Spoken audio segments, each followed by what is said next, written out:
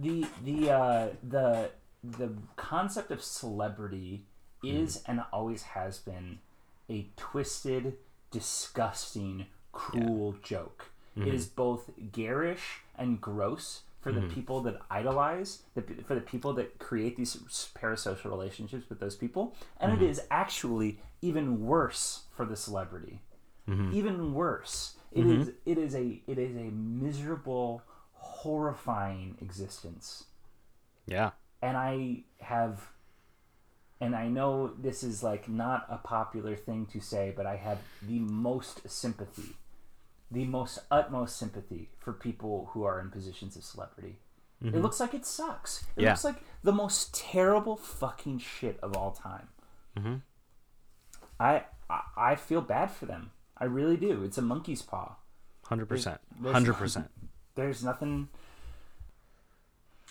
It's made me start to realize.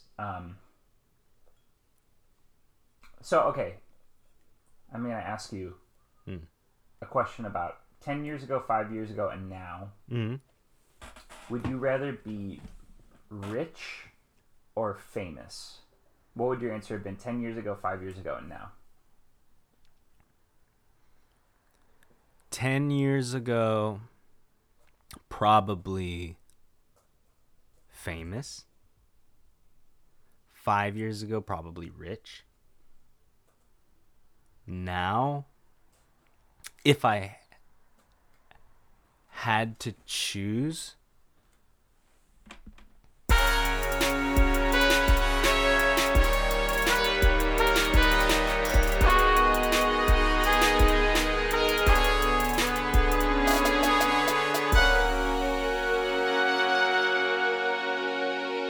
welcome to the Hegelian Friendship Simulator, the only podcast on the internet where we try to make sense of the world one Wikipedia article at a time. That's right.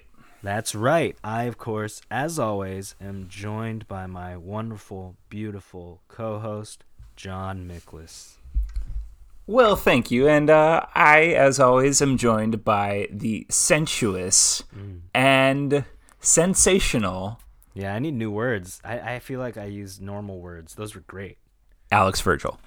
You use beautiful a lot, which I appreciate. I'm not discounting. I think it's good. But does it lose? Is it starting to lose its? No, I think I'm still beautiful. You feel it? I still feel beautiful. That's the thing. Yeah. Yeah. You are. I don't know. I feel like the adjectives, are I don't know, to our listeners may indicate a relationship. It kind of keeps our relationship on, keeps them on their toes, To the listeners, I literally just see a cattail going over the screen. Yeah. Back and forth. Croissant, my cat, has entered into the podcast tonight. Croissant's butthole was right where my face is. Yeah, it is. How you doing, Verge? Hey, what's up? How are things? I'm doing well, man. Things are good. Had a pretty chill good week, Started a couple books just to see like what I'm feeling. Yeah. I hilariously got the Ulysses S. Grant biography, the one that every single journalist has in their bookshelf when they're on the news, just to see what it is. And like the the estimated read time is 35 hours. Jesus fucking Christ. So we'll see. We'll see about that. Yeah. We'll see. Things are mellow. I mean, the weather's been weird. How you doing?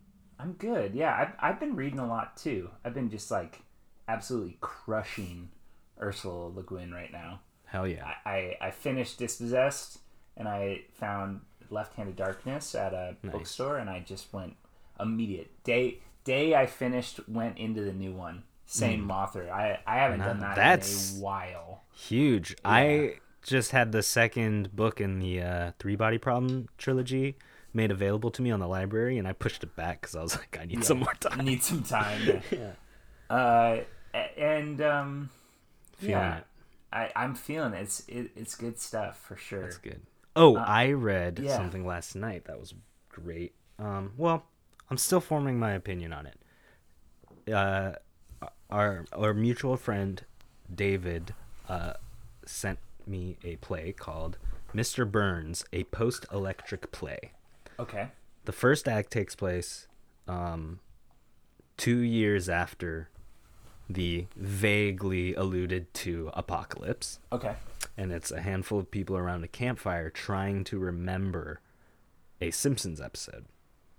Oh, funny. And it's the Cape Fear episode. And they're kind of like talking about it, remembering different things. And like every once in a while, there's like a snap of a twig and they're just like on alert, you know?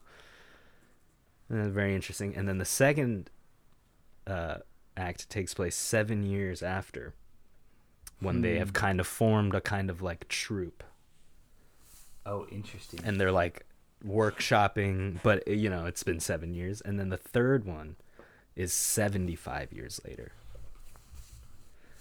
during a performance of, you know, The Simpsons. Interesting. Yeah. I like that. It's interesting. It's a fun read. Yeah. Like I'm still trying to like, you know, pick apart how I feel about it. But what it's a the fun thoughts read. are. Yeah. Yeah. It's that's interesting. I'm. You know what's interesting? For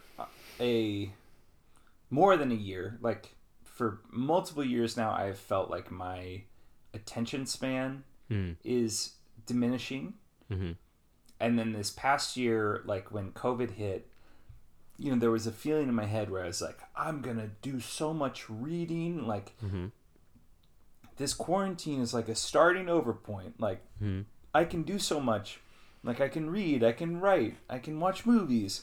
I did fucking nothing. You know what I mean? I just, like, looked at my phone forever.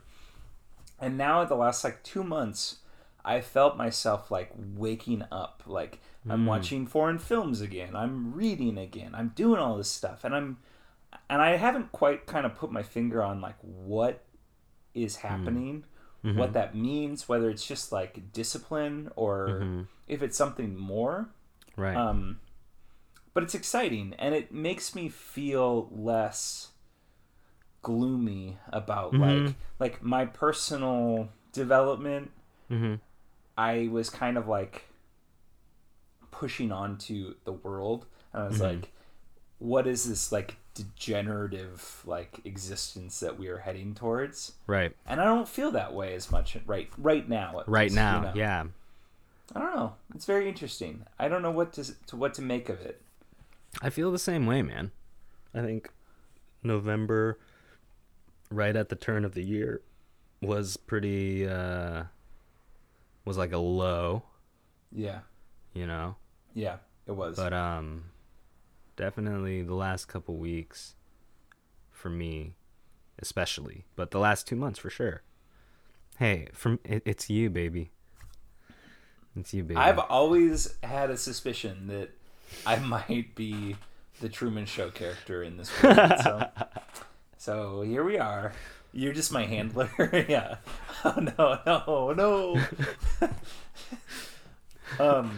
Verge, do you have any old business from last week? We had a rollicking episode last week. We had a lot to talk about. We did. I have a fun old business that has to do with sports.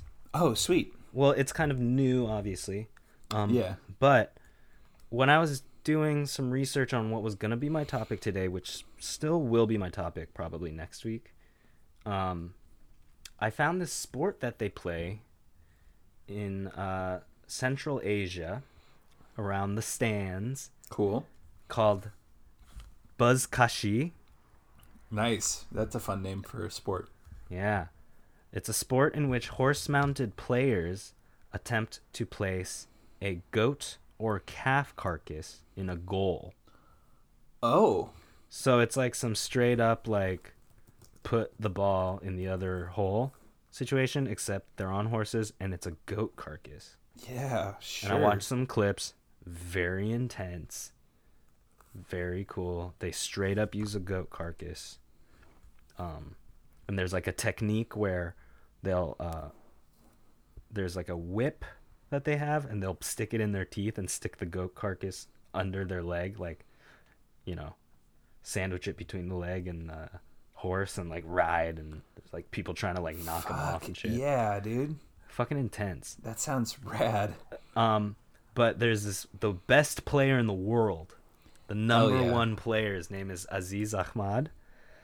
And he has a pretty cool story that is the opposite of Rube Waddell. Okay. So it's a very quick one, so I'm just going to go through it. Yeah, do it. Ahmad was born in a farming village in northern Kunduz to a poor family. He began playing buzkashi at age 15. At the time that he began playing, it was a rite of passage for young men in the region. At age 18, he was conscripted by the military of the Democratic Republic of Afghanistan during the Soviet-Afghan War. Whoa. He soon defected from the government military to join the Mujahideen. Whoa. Ahmad initially left Kabul and returned to Kunduz after the 1992 civil war began. His playing skills soon drew the attention of Muhammad Fahim, who was then a powerful warlord. Fahim offered to sponsor him if he returned to play in Kabul and chartered a helicopter to bring him back.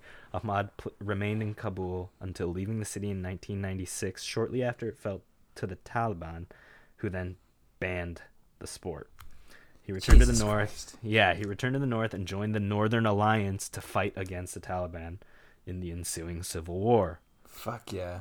After the fall of the Taliban during the 2000 war in Afghanistan, Ahmad returned to his buzkashi career and soon became known as the best living player.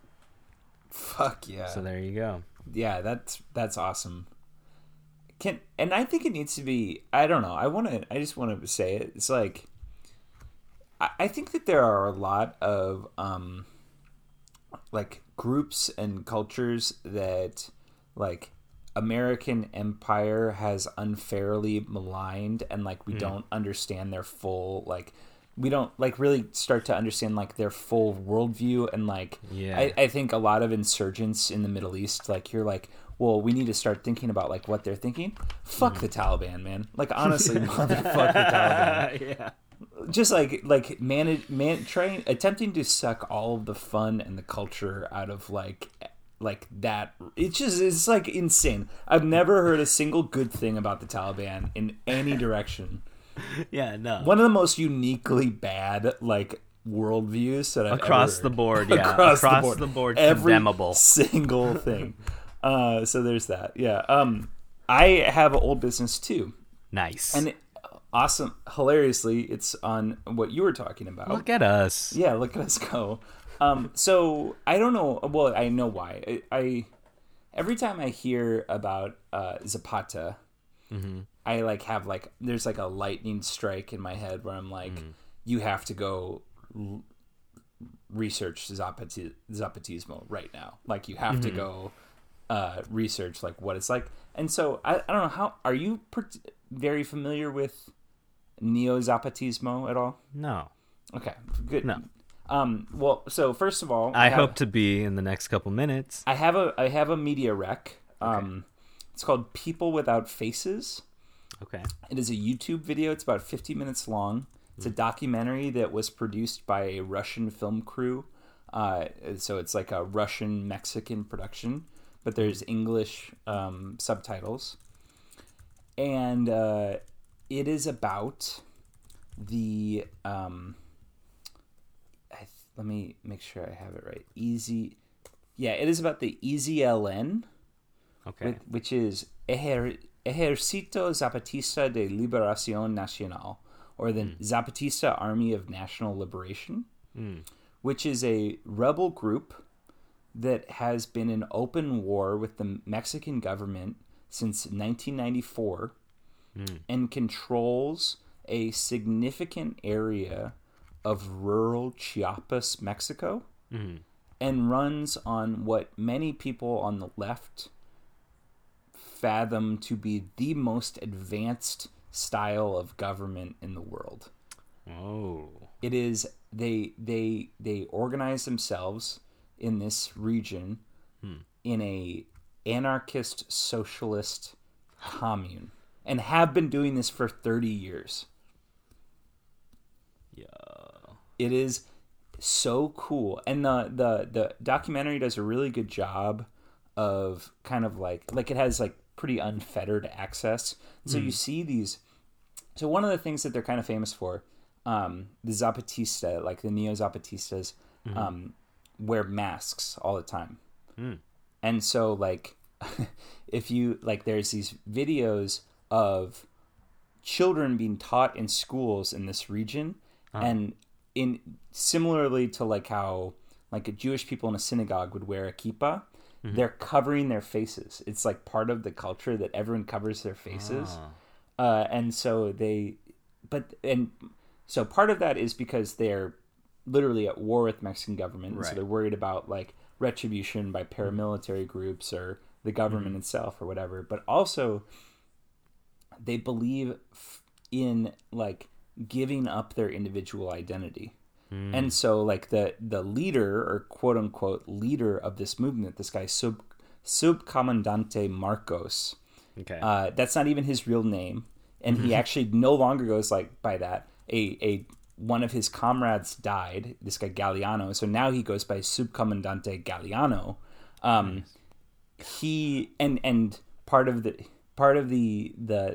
appeal or part of his shtick is he goes by Subcomandante. He's not the commander. He's sub-commander because he's below the people. Ah, yes, that is literally. Oh my God, I was thinking about this the other day. Literally like 2 days ago, where it's just like, how do you create a society where the leader is clearly serving? Like it's clear that it's. So they have these. So basically, they organize. So they call it like 3 tiers of government, and so you have a community, which is like, it can be as small as like a single family, but it can be a community of like 3 to 5 families that live in a, like whatever. They send a delegate that goes to the next tier. And so all of the delegates, every single one of these groupings of people sends a delegate. And from there, their like village or whatever sends a delegate out of that into like the regional government. And everything demands a like an action from all tiers.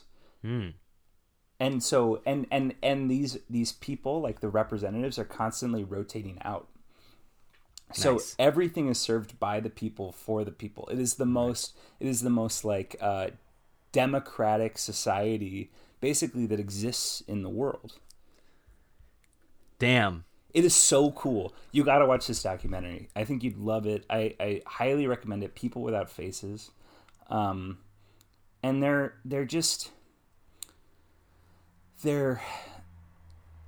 they claim their whole thing too is that, I mean, this is like a very indigenous region of Mexico. And so part of this, they say that Zapatismo can only function where they live. Like that they're not trying to like take over the world. But they like kind of tell the world to kind of like the Adam Curtis thing, like rethink the way that you see that the world could exist. Yeah. They're like, everyone needs to have their own Zapatismo. Everyone needs to have their own movement. The people's movements should happen everywhere, and it should be for everyone. It is so cool. This is cool. The kind of ironic part of it, and what I almost did my whole section on, is that cool because first of all, I was watching this documentary and it's like, I have to see this. Yeah, so I was thinking about it. I was like, I want to witness this. So then on Wikipedia there is an article that's called Zapaturismo. And there is like kind of a like weirdly ironic thing of Western sympathizers, like leftist Western sympathizers, who have traveled to this part, San Cristobal, like this part of Chiapas, in order to like witness what is, arguably the most advanced form of government on Earth. And it made me feel a little bit sad, because I and all of these people who genuinely are so excited at the idea of this Right. live in such a consumption culture that all we can do is consume this. Like, we can't even, we have no ability and no care. Like, truly, like, I don't think that we don't have the ability, we have no power, but we also don't have the will to make this happen in our own place. It's a big one, yeah. Yeah, and so all we can do is experience it through consuming their culture via like tourism. It's so I don't know. I don't want to end on that sad of a note. It's okay. I recommend. There is one little piece that is very cool and light that we can end on that I found. Apart from cheering for local Liga Mexico side Chiapas FC, which relocated Subcomandante Marcos and the EZLN also support the Italian Serie A club Inter Milan. The contact between EZLN and Inter, one of Italy's biggest and most famous clubs, began in 2004 when an EZLN commander contacted a delegate from Inter Campus, the club's charity organization, which has funded sports, water, and health projects in Chiapas. And they're like, so they have like a relationship. There's Chiapas, Inter Milan, Zapatista, Inter Milan relationship. Hell yeah. Good to know. Good stuff. All right. Hey, cool. I would recommend you, all of our listeners, to go watch that documentary and to like read about the Zapatista movement in southern Mexico. It's very cool. Sounds fun. Sounds fun, I said. Sounds fun. What time is it? Nick? I think it's... You got the music for me?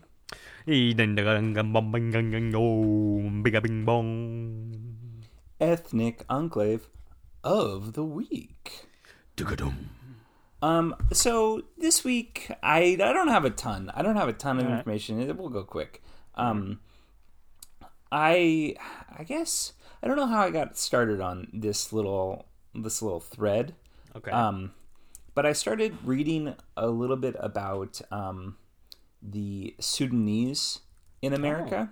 Oh, okay. And I guess one of the things that interests me is that I have like some like firsthand experience with this because not only is San Diego a pretty massive hub of East African peoples in the United States, but my employer in particular has employed like, I don't know, probably in the last 10 years, probably like 15 to 20 lost boys of Sudan. Oh. So I've met many. I've been to the church, the Roman Catholic Church in Poway, California, where that is like the kind of the facilitator for the lost boys in the United States. Like the owner of the company I work for is like very involved. So that is cool. Their story is insane and obviously worth reading into, and all of the lost boys and girls of Sudan that I've met are funny and interesting and like full of life, and so it's very cool. But while researching, I found out an interesting statistic that and first of all, I do want to note the lost boys of Sudan are specifically South Sudanese Americans. So this was like less of a distinction when that kind of whole movement was happening. Right. But now it's its own. Now South Sudan is its own country. Yeah. And when we think of the Lost Boys of Sudan, they are from South Sudan, and they are specifically a two tribes that were and are Roman Catholic. And that was part of like the huge crisis in Darfur, was that the Islam majority of Sudan was persecuting and killing, massacring the Lost Boys of Sudan. Are like those tribes. Right. But I didn't realize this. The city Omaha, Nebraska has the largest Sudanese population in the world outside of Sudan. Wow. I never would have guessed. Never would have guessed. Never would have guessed that. And so I did some like cursory research. There's some pretty cool things. Like if you search just like Omaha, Nebraska, Sudanese, there's like a Today America, Today Show clip about like this like basketball league. Like the Sudanese community is like super into basketball in Omaha. A ton of kids have like gotten D1 scholarships out of that. There's also a lot of aggressively like fear-mongery stuff from like the Omaha newspaper about crime in the Sudanese community. But I tried to like hammer out like, all right, what neighborhood are the South Sudanese or the Sudanese in general in Omaha? And so I found that South Omaha is a former city and it's a current neighborhood of Omaha.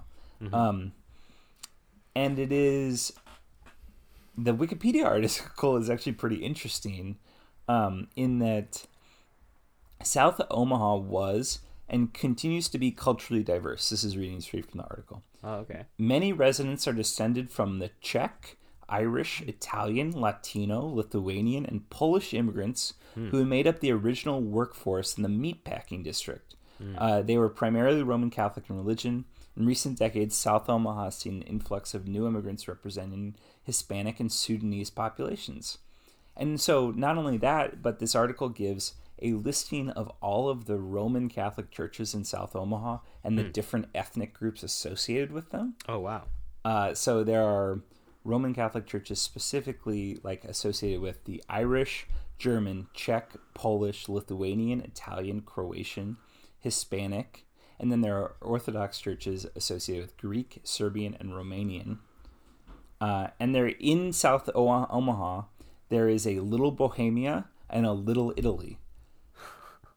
And Sick. It reminded me a lot of like kind of how my parents talk about what St. Louis was like. You know, like my parents both grew up in St. Louis in the middle of the 20th century, and there it was like this teeming with these kind of quote unquote ethnic enclaves. Right. And now you probably really couldn't find very much information about that kind of history in St. Louis because it's been so whitewashed by country clubs and these like chubby Southern guys in polo shirts, you know?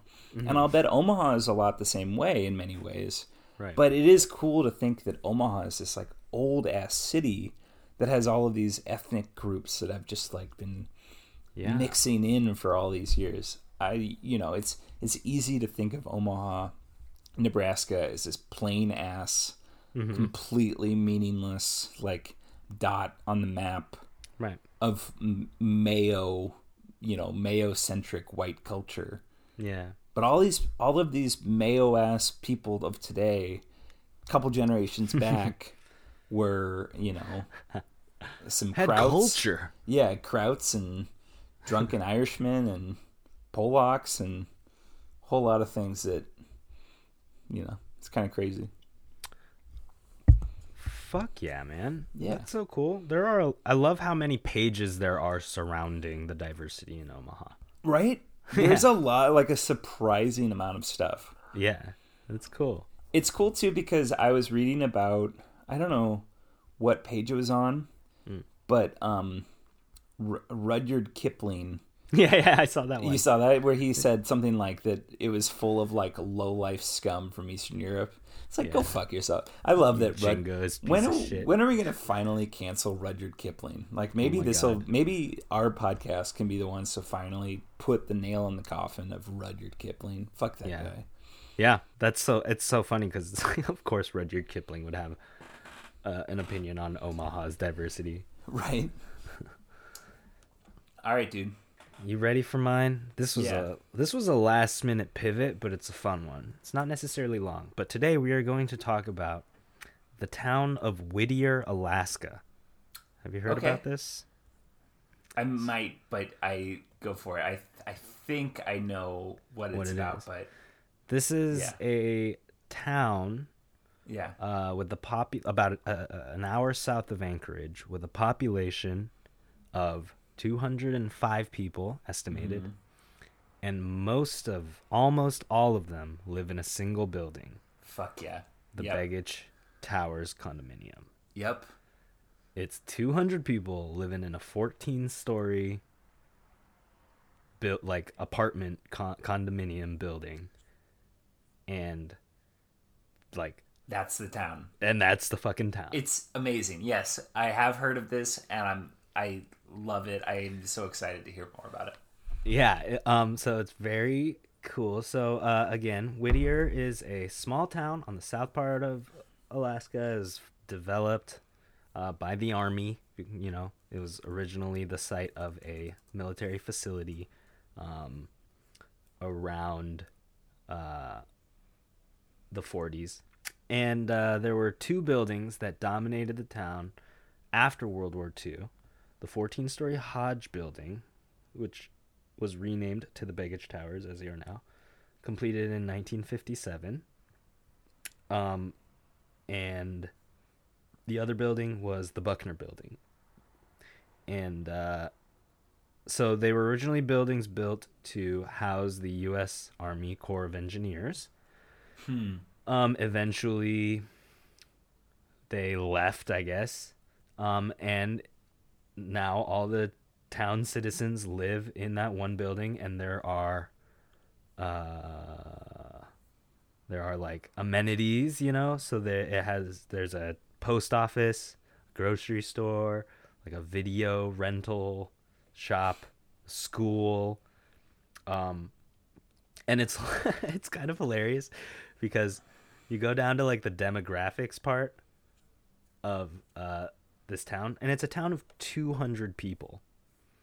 But listen to the sentence. The age distribution within the city shows that 13.96% of the population is under the age of 18. Oh my God. 3.15% is between the ages of 18 and 24. 23.87, blah, blah, blah. It's like, yo, literally you could say like there are 10 people under 18.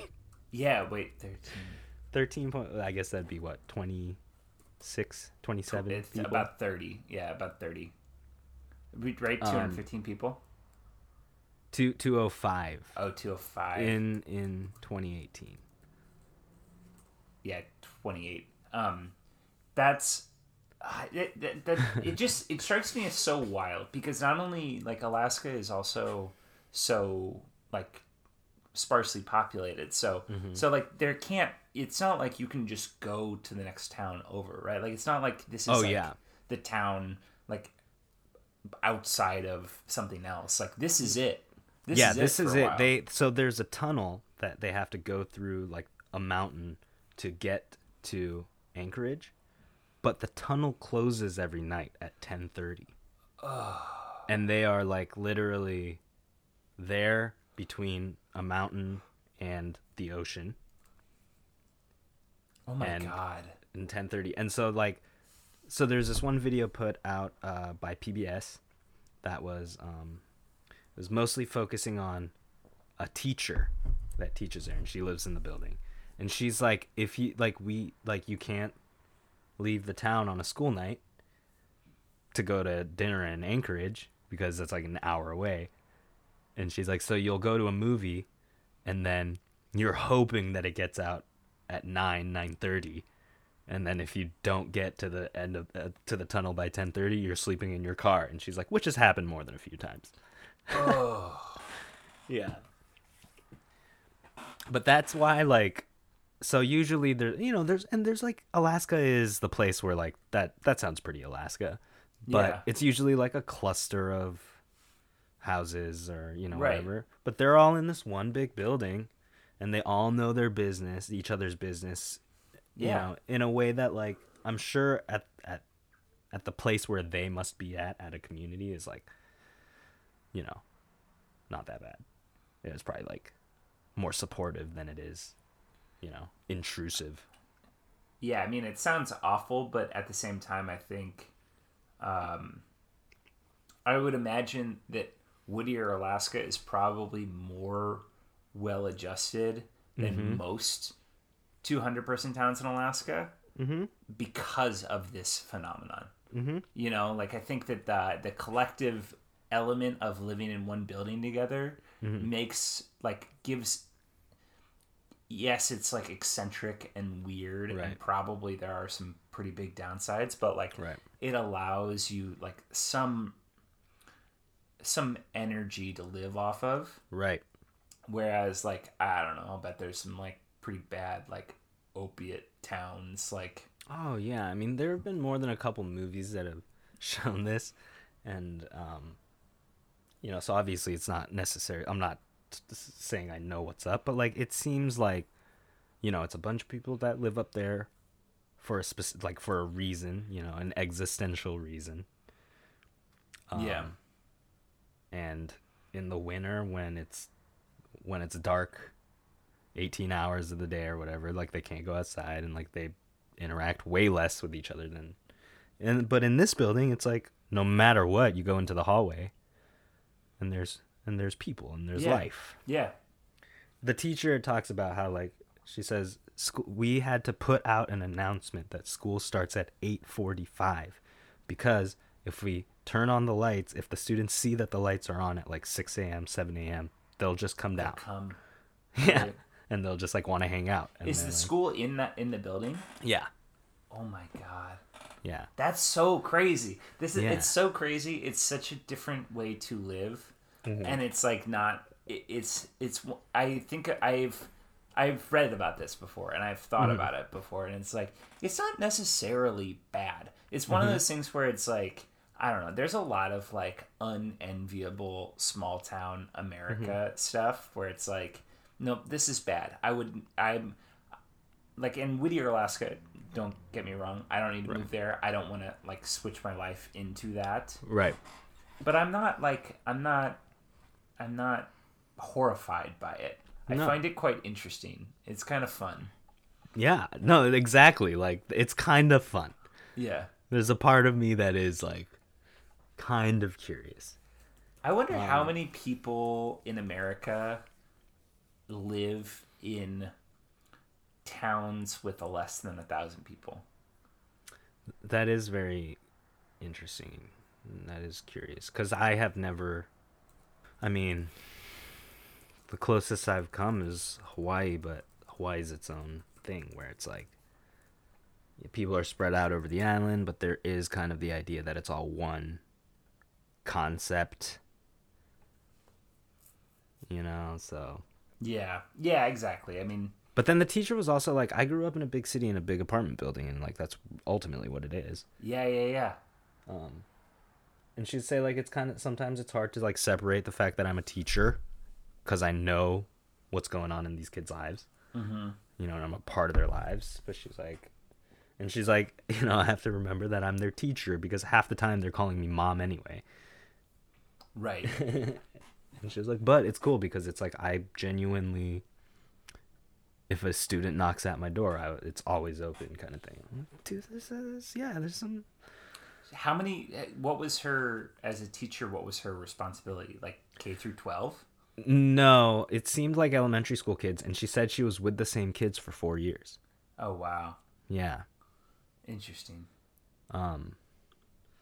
So it's like hard to hard to see what the effects of that, of living like this are in the long term to like people.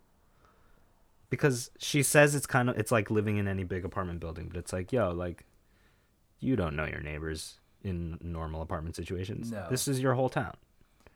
Man. Because I think that for most people, it's like a trip to imagine living in Anchorage, Alaska. You know what I mean? Like, that would be a culture shock. Like, that would feel like, I don't know, think about living in Anchorage, Alaska versus living in LA or New York, you know? Like, it's so different. And then this is just like, it's like you might as well live on, I think if they established a 10 million person city on Mars, it would be easier for us to adjust living on Mars than it would to adjust living in I mean, Whittier, Alaska. I'm sharing my screen, but you guys have to see like where this is, you know, where this is on the map. Like, this is like Alaska as you picture it, you know? Yeah. So they're just like right in this inlet, and I imagine this is like the tunnel here. That's the tunnel, yeah. Yeah, and then you get on like the one. Right. Oh my god. Up to Anchorage. But yeah, and it's like it's very interesting. Seems kind of cool. So in this there's this NPR article, which was the reason I found it. The photographer and reporter said, who were there for 2 weeks, said it did remind me of my principal's office, which is the police station down the hall. And it said it felt like the halls of her high school. This is the reporter. There's a laundromat, all that. Oh, this one. One Whittier resident, June Miller, owns a bed and breakfast on the building's top 2 floors. So now I'm like, oh, this is some like possibly like some Snowpiercer shit, Yeah. So she prides herself on having the fanciest and I have to remember these are real people that are currently living in a real town. So June Miller, I am not shitting on you at all. Yeah. Just very interesting dynamics that we're discovering about your town. She prides herself on having the fanciest and prettiest, best interior decorated condos for rent in the whole town. And then there's a picture of her looking out the window with binoculars. She outfitted all of the bed and breakfast rooms with binoculars. Most people in town, particularly on the harbor side of the building, seem to have binoculars. A lot of people keep them there to watch whales breaching and mountain goats grazing and things like that. But June always told us that these are basically for finding out if your husband's at the bar. Oh, I was going to ask if there was a bar in this town. I'm glad to hear that there is. Yeah. It is funny that it's not inside this building, though. Oh, hilarious. Yeah. It's separate. Downstairs at the Cozy Corner grocery store, employee Gary Carr sits behind a computer. The store isn't so busy all the time, so he spends a lot of time on that computer. And I remember Gary saying that one of his obsessions was keeping up with Top 40 radio. Oh my god, these people need this town needs to have a reality TV show. Yeah, this is amazing. I would watch it religiously. I love it. There's something about the idea of people living like close together like this that is so endearing and like enchanting. Mm-hmm. I'm fascinated. I want to go there, yeah. Yeah, I want to go there. I want there to be a creature feature or a some kind of, or like a Snowpiercer type thing, or a reality show, or a sitcom, or something. Because this is great. The reporter says, residents like Gary Carr were fully aware of how interesting their town was to outsiders. When we were setting up our portrait, he said, "Oh man, maybe I should shave my beard." And this guy who was in the store with him was like, "No, man, they want that Alaska swag, They want that real Alaska." They know what's up. They know what the people want. The self-awareness of it. It's so good. It's so good. It's so good because it is like, this is, I don't know. There's something, I feel like we love to infantilize. Mm-hmm. We love to, particularly like rural people, and eccentric, like what is the Grey Gardens? Is it, or what, yeah, like that. Like, look at these wackos living this way. Yeah, the recluse. But like, part of living like that, especially in Whittier, because like, if you look at Whittier, Alaska on a map, it's not like destitutely isolated. Like, it is an hour. Yeah, it's an hour from Anchorage, So it's like, which is the biggest. A lot of these people are making a choice. Like, there is like some sort of conscious, like, self-aware decision to be doing this, And so, first of all, it can't be that bad, right? Mm-hmm. Like if it was that bad, no one would live in this godforsaken building, right? There are cheap places to live in Alaska. That is a truth. So why do they do it? It's gotta be kind of fun, and it's like, that's the thing. It's gotta be kind of fun. I don't know. That's so crazy. I love it, and it's like the view is like great, you know. Oh so my they're God, probably yeah, I'm all sure just it's like beautiful. yelling into the hallway, like, "Y'all see that sunset?" You know. Oh God, it would be so fun. It'd Honestly, be so fun. It's like a dorm, but with like people who like, you know. there it is. There it is. All Man. right, I'm kind of curious what like the rest of the place looks like. It's a bunch of boats. That's an interesting building there. So when we were in the Basque country in Spain, one of the things that I was so interested by was like we drove kind of like a roundabout way. We went on a hike, and then we drove the entire coast. So we drove through a bunch of really small towns, and all of the small towns had like 5 to 10 story apartment buildings. And it was like very, very dense. Even though these were like quote unquote rural towns, right? It was extremely dense. And I thought that was so interesting. And I actually thought it must be such it must be such a different. I think that there must be such a different cultural register for rural life if your city is also, or if the place you live is also dense still.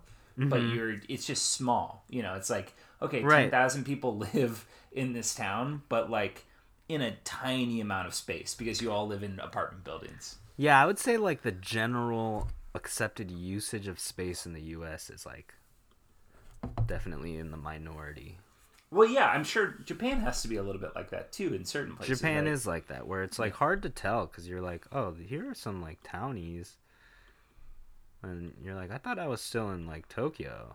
And they're like, what? You're in like, this is like, you're in bumfuck Tokyo, buddy. And it's still like way more developed than like, yeah. I mean, developed. yeah, I think that the amount of space in the United States allows people to like spread in a way that is really unseemly and undesirable. Like small towns in the US, some are fun, some are interesting, but like most are so fucking ugly. And it's because there's no well, A, there's no money there, and everything in the US is money, but B, it's just like everything is like, it's like, who cares what it looks like? You just splash it here, you know, just like throw it there. Yeah, there was just no like persevering traditional culture that kind of shaped and shifted as the time went. It's just like a smattering of half-baked ideas. There it is. There's the building. Man. And this is where there's there's open units. Should we move? There's 300 units. Oh yeah, there's plenty of open units. And there's 200 people living there, but there's families and stuff too, so I wonder if this is June Miller's B&B. Yeah, those two floors, the blue floors. Imagine that staycation, like going up the elevator like 5 floors and being like, "Hey, June." Yeah. Okay, all right. I found a condo for sale. Okay. For $69,500, you can own a condo inside Begich Tower. Wow. And do we have a floor plan? Let's see. So this is a 3-bedroom, 1-bath, 921 square feet. The inside would be like, I love that this would be like $2 million in like the Bay Area. You know? Yeah. Oh my God. Yeah. This is significantly larger than the condo I bought, and I don't want to display how much we paid for it. Yeah, it's got kind of a Russian feel to it. Like it's got kind of like a Soviet. Yeah, it's got a very Soviet thing going on. Couple of the rooms have a weird like kind of like print on the ceiling. Okay. Which I'm interested by. It's nice though. I mean, it's not bad. It is in Begich Tower. It does not have laundry. In there's a laundromat. Yeah. That's a problem. That's a bit of a. Mostly because it means I'm not going to be doing any laundry, you know? Yeah, exactly. Wow. Wowie wow. Good stuff. Yeah. Good stuff. Yeah, Whittier could be fun. Oh, and here one of my favorite quotes from the video is when the teacher is like, she's like talking about like there's a store downstairs, there's like a post office, and she goes, there's a little video store downstairs that if you want to rent videos or movies, you can go and call her and she'll come over. Hell yes. Perfect, appropriate twist. Wonderful. Wonderful stuff. So Whittier, I'm putting it on the it's on the world tour. It's on the HFS world tour. Mm-hmm. Hell yeah. Mm-hmm. Just got to make sure to arrive in Anchorage before 9:30 p.m. Before 9:30, yes. Yeah. Probably, honestly, well before. I would say, I think you want to get to to Anchorage like noon. You want to leave Anchorage by noon, so you can get through that tunnel. I want to check in with June. Yeah. Have a little chit chat. Look out the window with some binoculars. Get a lay of the land. Have a drink in the afternoon. Yep. All that. Sounds like a grand old time. A grand old time.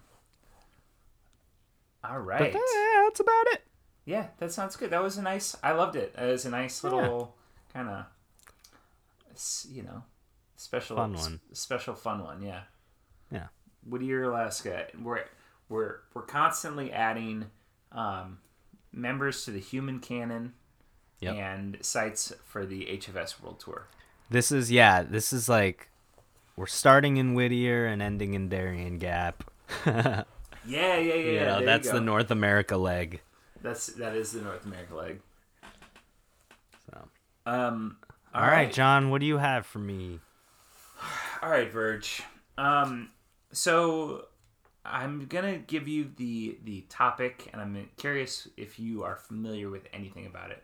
Okay. Are you familiar with Posadism at all? I don't think so. Not at this. It doesn't ring a bell. All right, I love it. So I'm gonna preface all this topic by saying that there is. I feel like I've noticed, and both in myself and in the kind of larger online Twitter subculture, this kind of morbid, actually, and just in culture generally, it's morbid fascination with people that are wrong. So what I mean by that is if you think about true crime, right? That's people being wrong, people that are morally wrong, people. Yeah. We have this fascination with it. Yeah. And then in the kind of physical or political or empirical sense, conspiracy theories. I feel conspiracy theories are having a very hot moment, right? With QAnon and with whatever and Russiagate and all this stuff. And then mentally cults. We're fascinated by it, right? Yeah, I love the direction you're going, and I love that you're leading it. Well, okay, so I've been thinking about this, people being wrong, and I'm wondering what it says about us, about me, about everything that we are fascinated by this. Whether it is okay, well, it's just fun to fucking dunk on something, right? Which is possible. But could it also be that maybe it's because the things that they're wrong about, these theories, these cults, these whatever, they pull at something.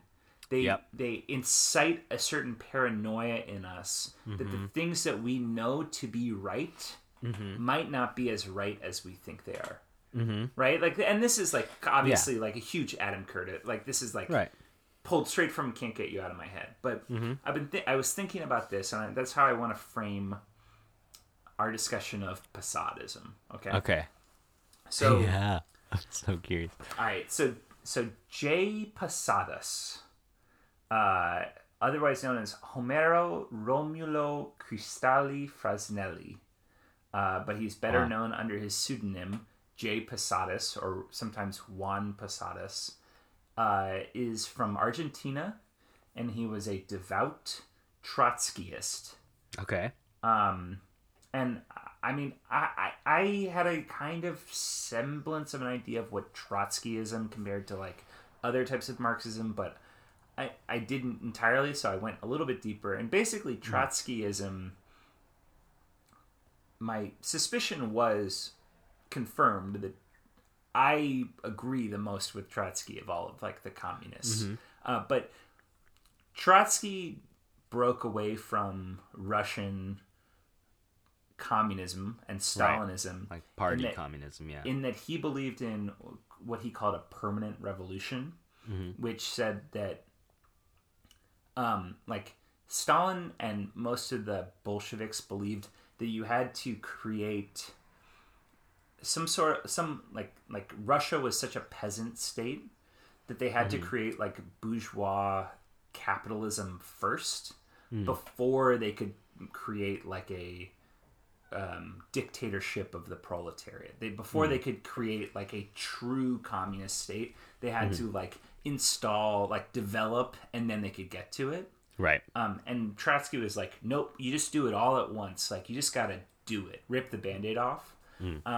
And he also believed in like a true mass democracy of the proletariat. And this is, I think, the part that and the reason that I think he like sunk in the West is because he classified like Russia and China as what he called like degenerate workers' states, which meant that they were supposed to replace the elite, the capitalist system, the upper class, with like a, like the dictatorship of the proletariat.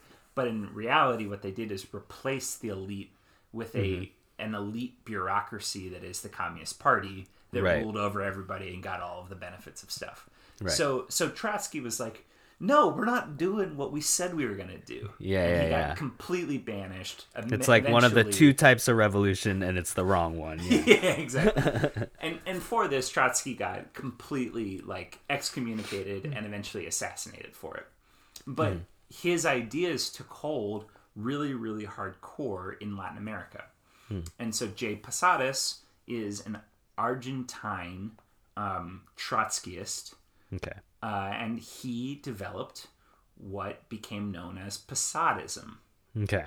And if you scour the internet, you will actually find quite a bit of like so I've definitely seen love. Yeah, I've heard the word I've seen the word Posadist on the internet.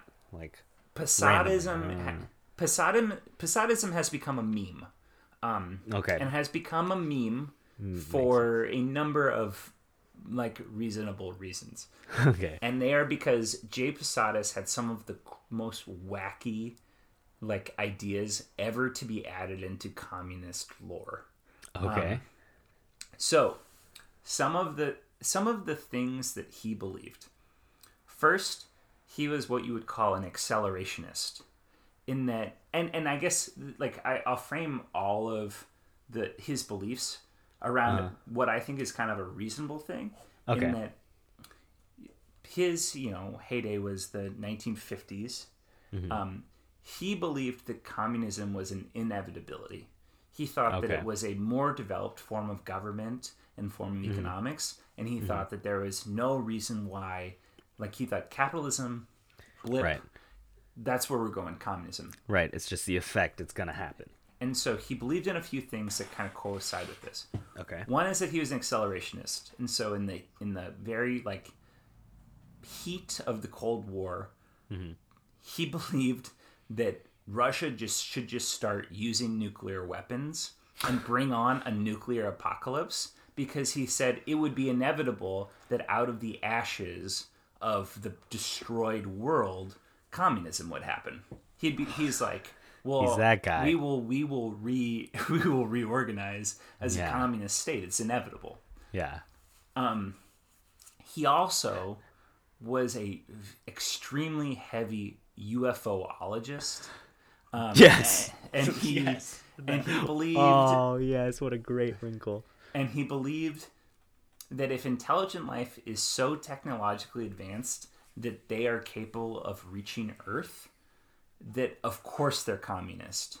And so therefore, the only way that these intelligent life forms are going to come down and communicate with us is if we are communist. So we have to get to communism in order for the intelligent life that is watching us to come down contact. and make contact.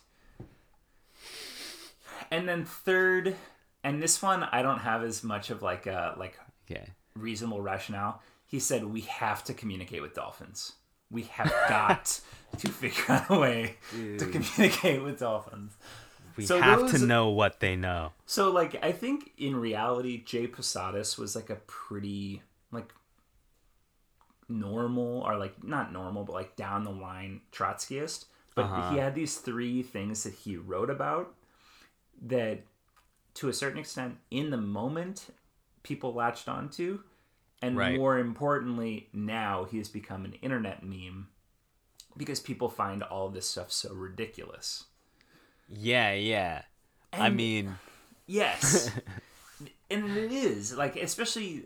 Well, so the nuclear war stuff, regrettable. Yeah. Regrettable. That's some like, movie villain, like, it's wrong. It's bad stuff. Yeah, it's bad. It's Ozymandias in The Watchmen. Bad. Exactly. The UFO stuff... we'll definitely talk more about because that is like at the core of Posadism. Mm-hmm.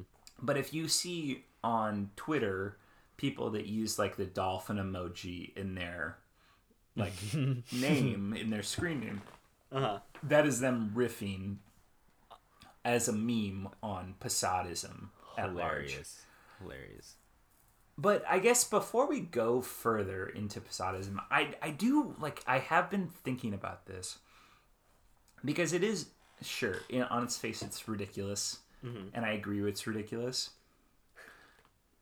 But I do want to actually, like, approach it in good faith. Mm-hmm. Some of these things, because I think that there are interesting caveats to the idea of being objectively wrong. Right. Like, there's something to be said for, like, learning something from someone who is wrong in the right way. Mm-hmm. Where he's, like, trying. You know, this guy's fucking trying to figure it all out. And the UFO thing is we're all wrong. All the time. Yeah. The UFO thing really... The UFO thing is... It's like not as crazy as I thought it was going to be when you first brought it up. Where it's just like, oh, I see. Like, the angle is, it's only a couple degrees away from Carl Sagan. Yeah, 100%.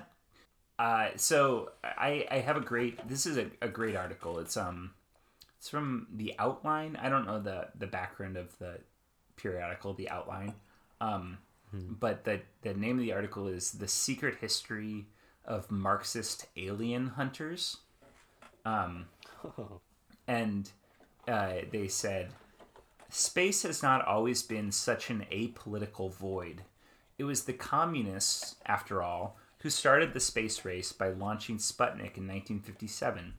The United States reluctantly followed. Even before they took power, Cosmism, the revolutionary belief in space travel, was part of the Bolshevik program. Cosmist Konstantin Tsiolkovsky, who NASA called a father of rocketry, believed a socialist humanity ought to free itself of its geocentric outlook and seek contact with advanced extraterrestrial societies. Carl Sagan, who was at least sympathetic to socialism, and Soviet scientist Josef Shklovsky made a similar argument in their 1966 book, Intelligent Life in the Universe. So, and you know what? It is something I found myself on a sidetrack where I was reading about space or like space missions and missions to the moon. And one of the things that I find so weird is that no man has walked on the moon since 1972. Yeah. Right? Like, Sputnik launched in 1957, and by 1972, 12 people had walked on the moon. And since then, doesn't matter. And it's... It is a... Like, so... Part of that, I think, is that 20th century geopolitical power meant that, like, these two super nations or superpowers were, like, combating, and so they had a belief in something higher. They cared more about than just, like, profit. Right. And now we live in a world and an environment where the only thing that matters is profit. But, like, the sheer... the core of Marxism, right? The core tenet of it is like whether it was ever really pure or not, like that can be argued, and the argument I think probably would land on not. It was always like corrupted by the sheer incompetence and ignorance and like evilness of man. But the tenet of it is like this belief in like a common goal. And I don't trust fucking Bezos and Musk and all of these assholes to, like, realistically get humanity into space the way that they think that they can. Their arrogant motherfucking moronic brains think that they can get us into space just by throwing money at it. It's like, no. Like, honestly, I believe a whole lot more in Jay Posadist than I do in... Elon Musk, like, honestly. Yeah. Yeah. That's fair. It's pretty, I don't know, it's pretty weird. It is weird. I mean, it's weird, but this is another interesting thing. So Posadist obviously had a lot of like kind of kooky people that followed him and like kind of caught up. Right. So this guy Dante Minazzoli, who's another Argentine Trotskyist, and he began to focus exclusively on political readings of the great scientific UFOologists. He wrote them letters, and he remained convinced that UFOs were the work of alien observers who recognized humanity was becoming technologically advanced enough to join a galactic community. It was, but it was still too dangerous to open up relations to. Right. He predicted that the end of the Cold War could make them change their minds, but that the imperialist United States would attempt to suppress first contact and mobilize war against the visitors to defend their hegemony. And aware of Reagan's concerns about aliens and interest in science fiction, he cautioned his fellow UFOologists that any government documents leaked to them may have been manipulated by the CIA.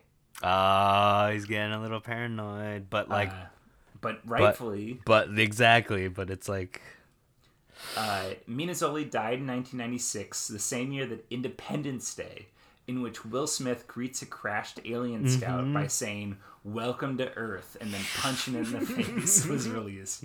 It was the exact sort of pop culture depiction of extraterrestrials as locust-like invaders as opposed to sophisticated space comrades that concerned Minazzoli, who feared that such enemy alien propaganda, as neo-Posadists call it, would prime humanity to accept a militaristic border around the entire planet. Well, that's what it is. I mean, it's a hive. It's a hive. So this is the thing, is that Posadism is 99% crazy, but there is a 0.1% chance that it is like the only ideology that can save and expand like where we're supposed to be going.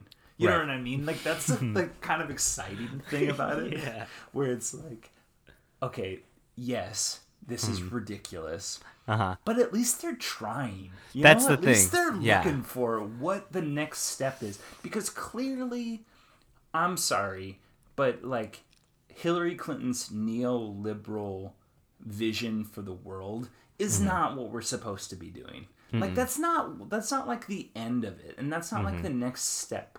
So there's got to be something. It can't be just this that we're living. And so at least they're like looking for the next move. I definitely feel like it's like, yo, like keep following that thread, and like don't be too disappointed if it doesn't come to fruition. But you know, I think it's generally harmless, and the more nuclear, than that, the nuclear apocalypse stuff. Let's get away from. That's that's an idea that, when presented, there's a reason that trope exists, right? There's a reason. Fucking Liam Neeson wants to blow up all of Gotham City. In Batman Begins, there's a reason Thanos wants to snap the universe. Like all that there's a reason that trope exists. Can't do that. We can't do that. Right. Now, are we going to do that to ourselves? Very possibly. It is. I don't know. I've been eyeing Posadism as a topic for this show for a while, just because I've always seen it, and it is like it is so eye-catchingly weird, you know. And it's like, ooh, what is that about? Like, and then you hear like the greatest hits is like nuclear apocalypse, UFOs, dolphins. Like you're like, hell yes. That's the holy trinity of like fun. But I do wonder how much of the internet memification and discourse of it is in good faith, and how much is not. And I honestly can't tell you, because I didn't know enough besides like the greatest hits. And I wonder, like, the people on Twitter with the dolphin emojis, whether they're interacting with it and thinking about it. And I hope they are, you know? That's the combo. That's always the interesting thing with like humor in general and internet humor in general. It's like the people that get it versus the people that don't might be presenting the same thing, but with vastly different intents. Right. So I imagine the output of it comes from both sides. Right. And then the consumption of it based on the person also goes both ways. But it's one of those things where it's like awareness of these ideas is not, you know. We definitely, I feel like the world's like interaction with like futurism and space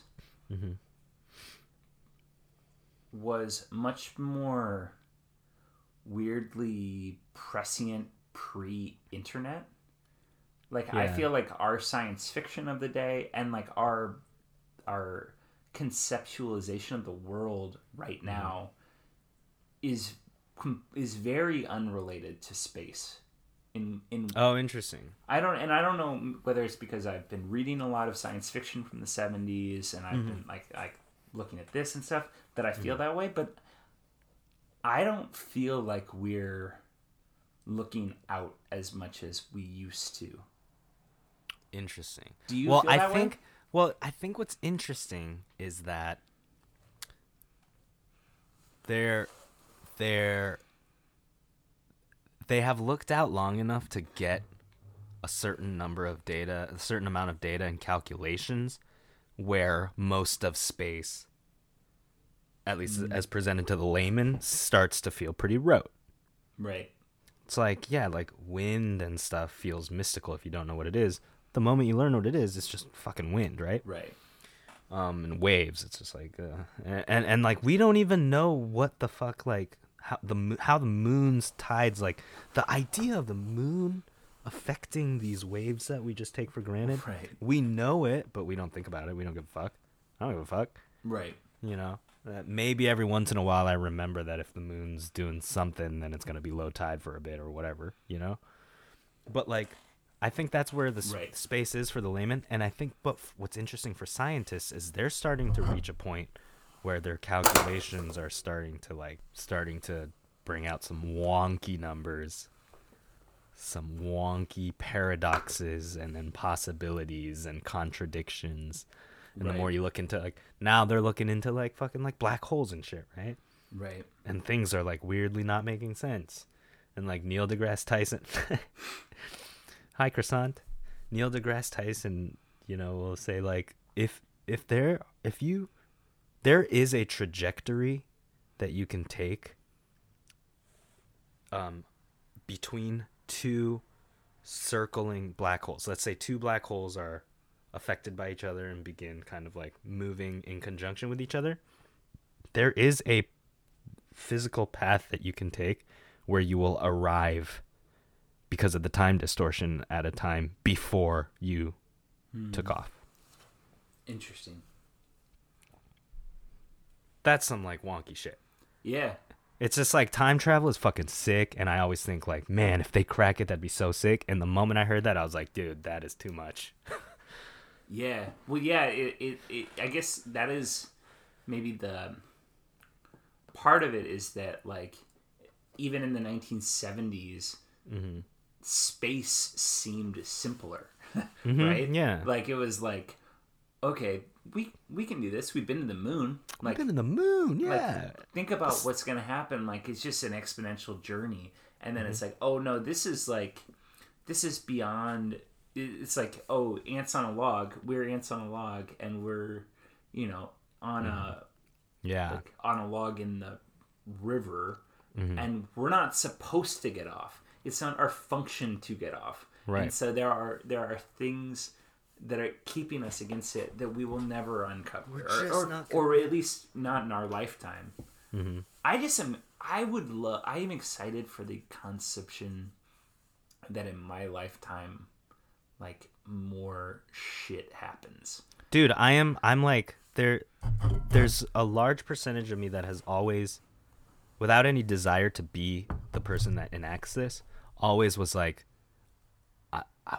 one accidental leap, that one person who discovers the thing that is like, you know, maybe not some like you're messing with God kind of shit, but like the thing that it's just like, oh, we just got like, we figured out propulsion that is not like jet propulsion, like like, oh, like some new shit altogether. That interstellar, like, we cracked gravity, dude, you know? Yeah. And it's like, I think about the fact that they observed gravitational waves a couple years ago. And the interesting thing is the physicist that was leading it, Kip Thorne, leads LIGO, which is like two instruments that were literally set up to detect the minor gravitational waves from some interstellar, you know, event. And the great thing is Kip Thorne is the guy that conceived the idea for the movie Interstellar. Oh, interesting. And he brought it to like Spielberg before Christopher Nolan was ever attached to it, and all this stuff.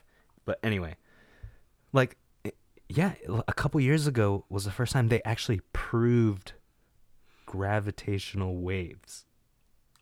That's okay. Now we know. Now we have measured this shit. right. So what's like? Now, how do they implement that? Like, it's those little leaps that I'm like, fuck, that'd be sick. Because I also am very much the kind of person that would love to believe that we are being observed. And I came to this thought through Star Trek, because the whole thing is a guy on Earth develops warp technology. And that's when the Vulcans, who have already been observing Earth, like, the warp signature was the thing that prompted them to finally make first contact. So there's a part of me that wants to believe that concept. Right. You know, I will never let that be the prevailing ideology in my head. I mean, in my head, though, like, if we are being observed, then Posadist is right. I mean, clearly right. That's the great thing, yeah. If we are being observed, then I mean, because I don't know, I have a hard time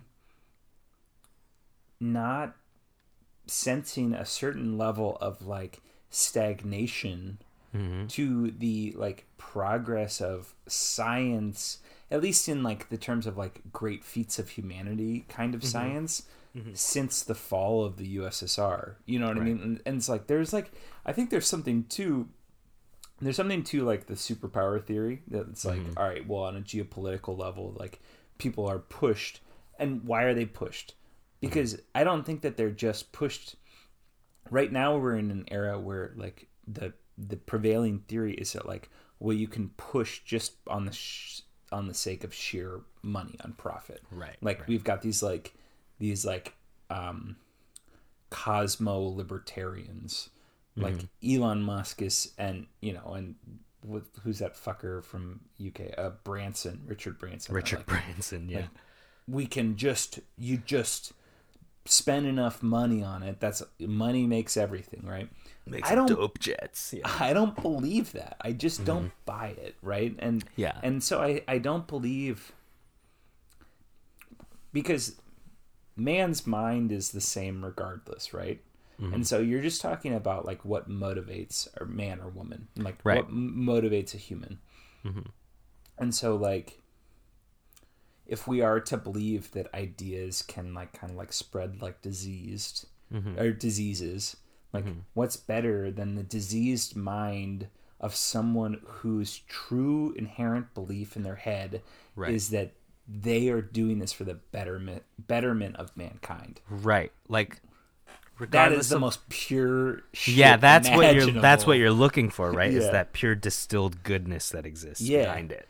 And there's nothing, obviously we've been over it.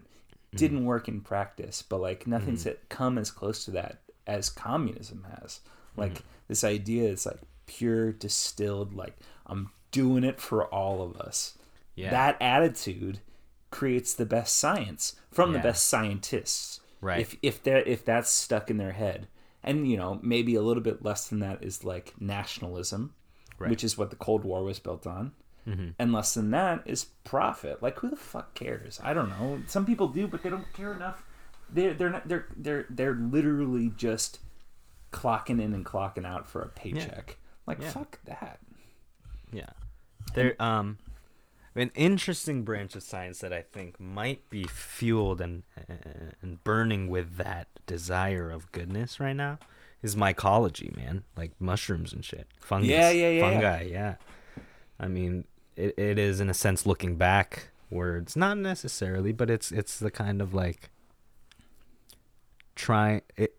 it's kind of trying to get the same ideological shift in people, mental paradigm shift in people,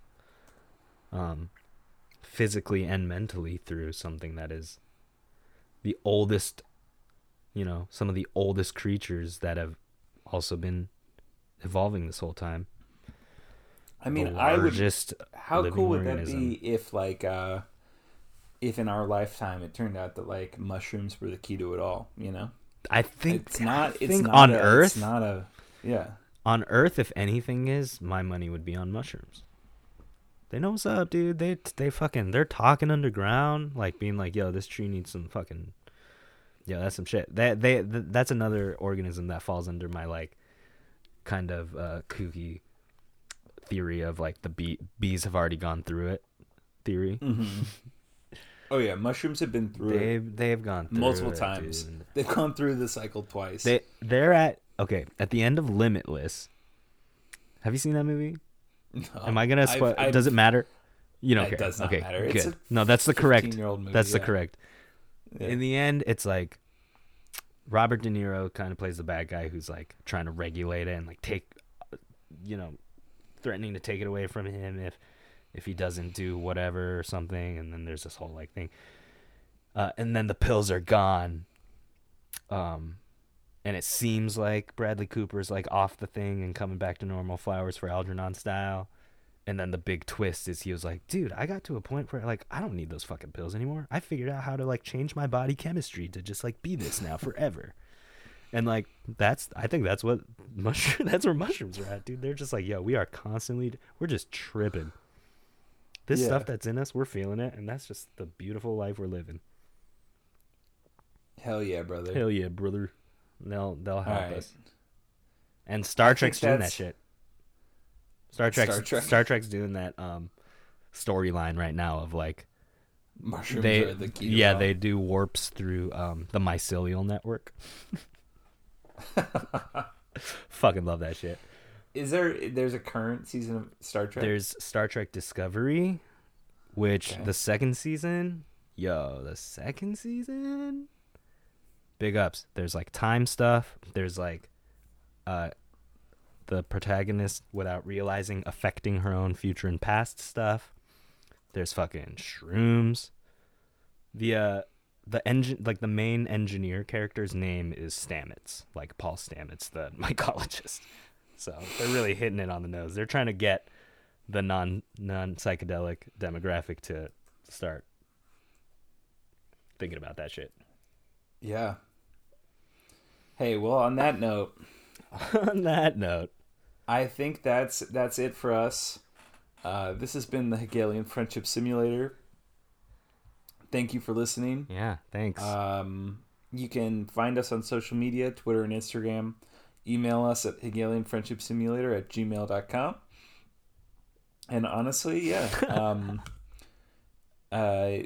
Let us know if you want to move to Whittier, Alaska with us. Yeah, And we can be neighbors. And take over the municipal government with the Posadist party. These are all things that we could probably do. The Whittier Posadist Let's do it. communium. Communium. There it is. All right. On that note, adios. We'll see you folks. there. Adios. Adios.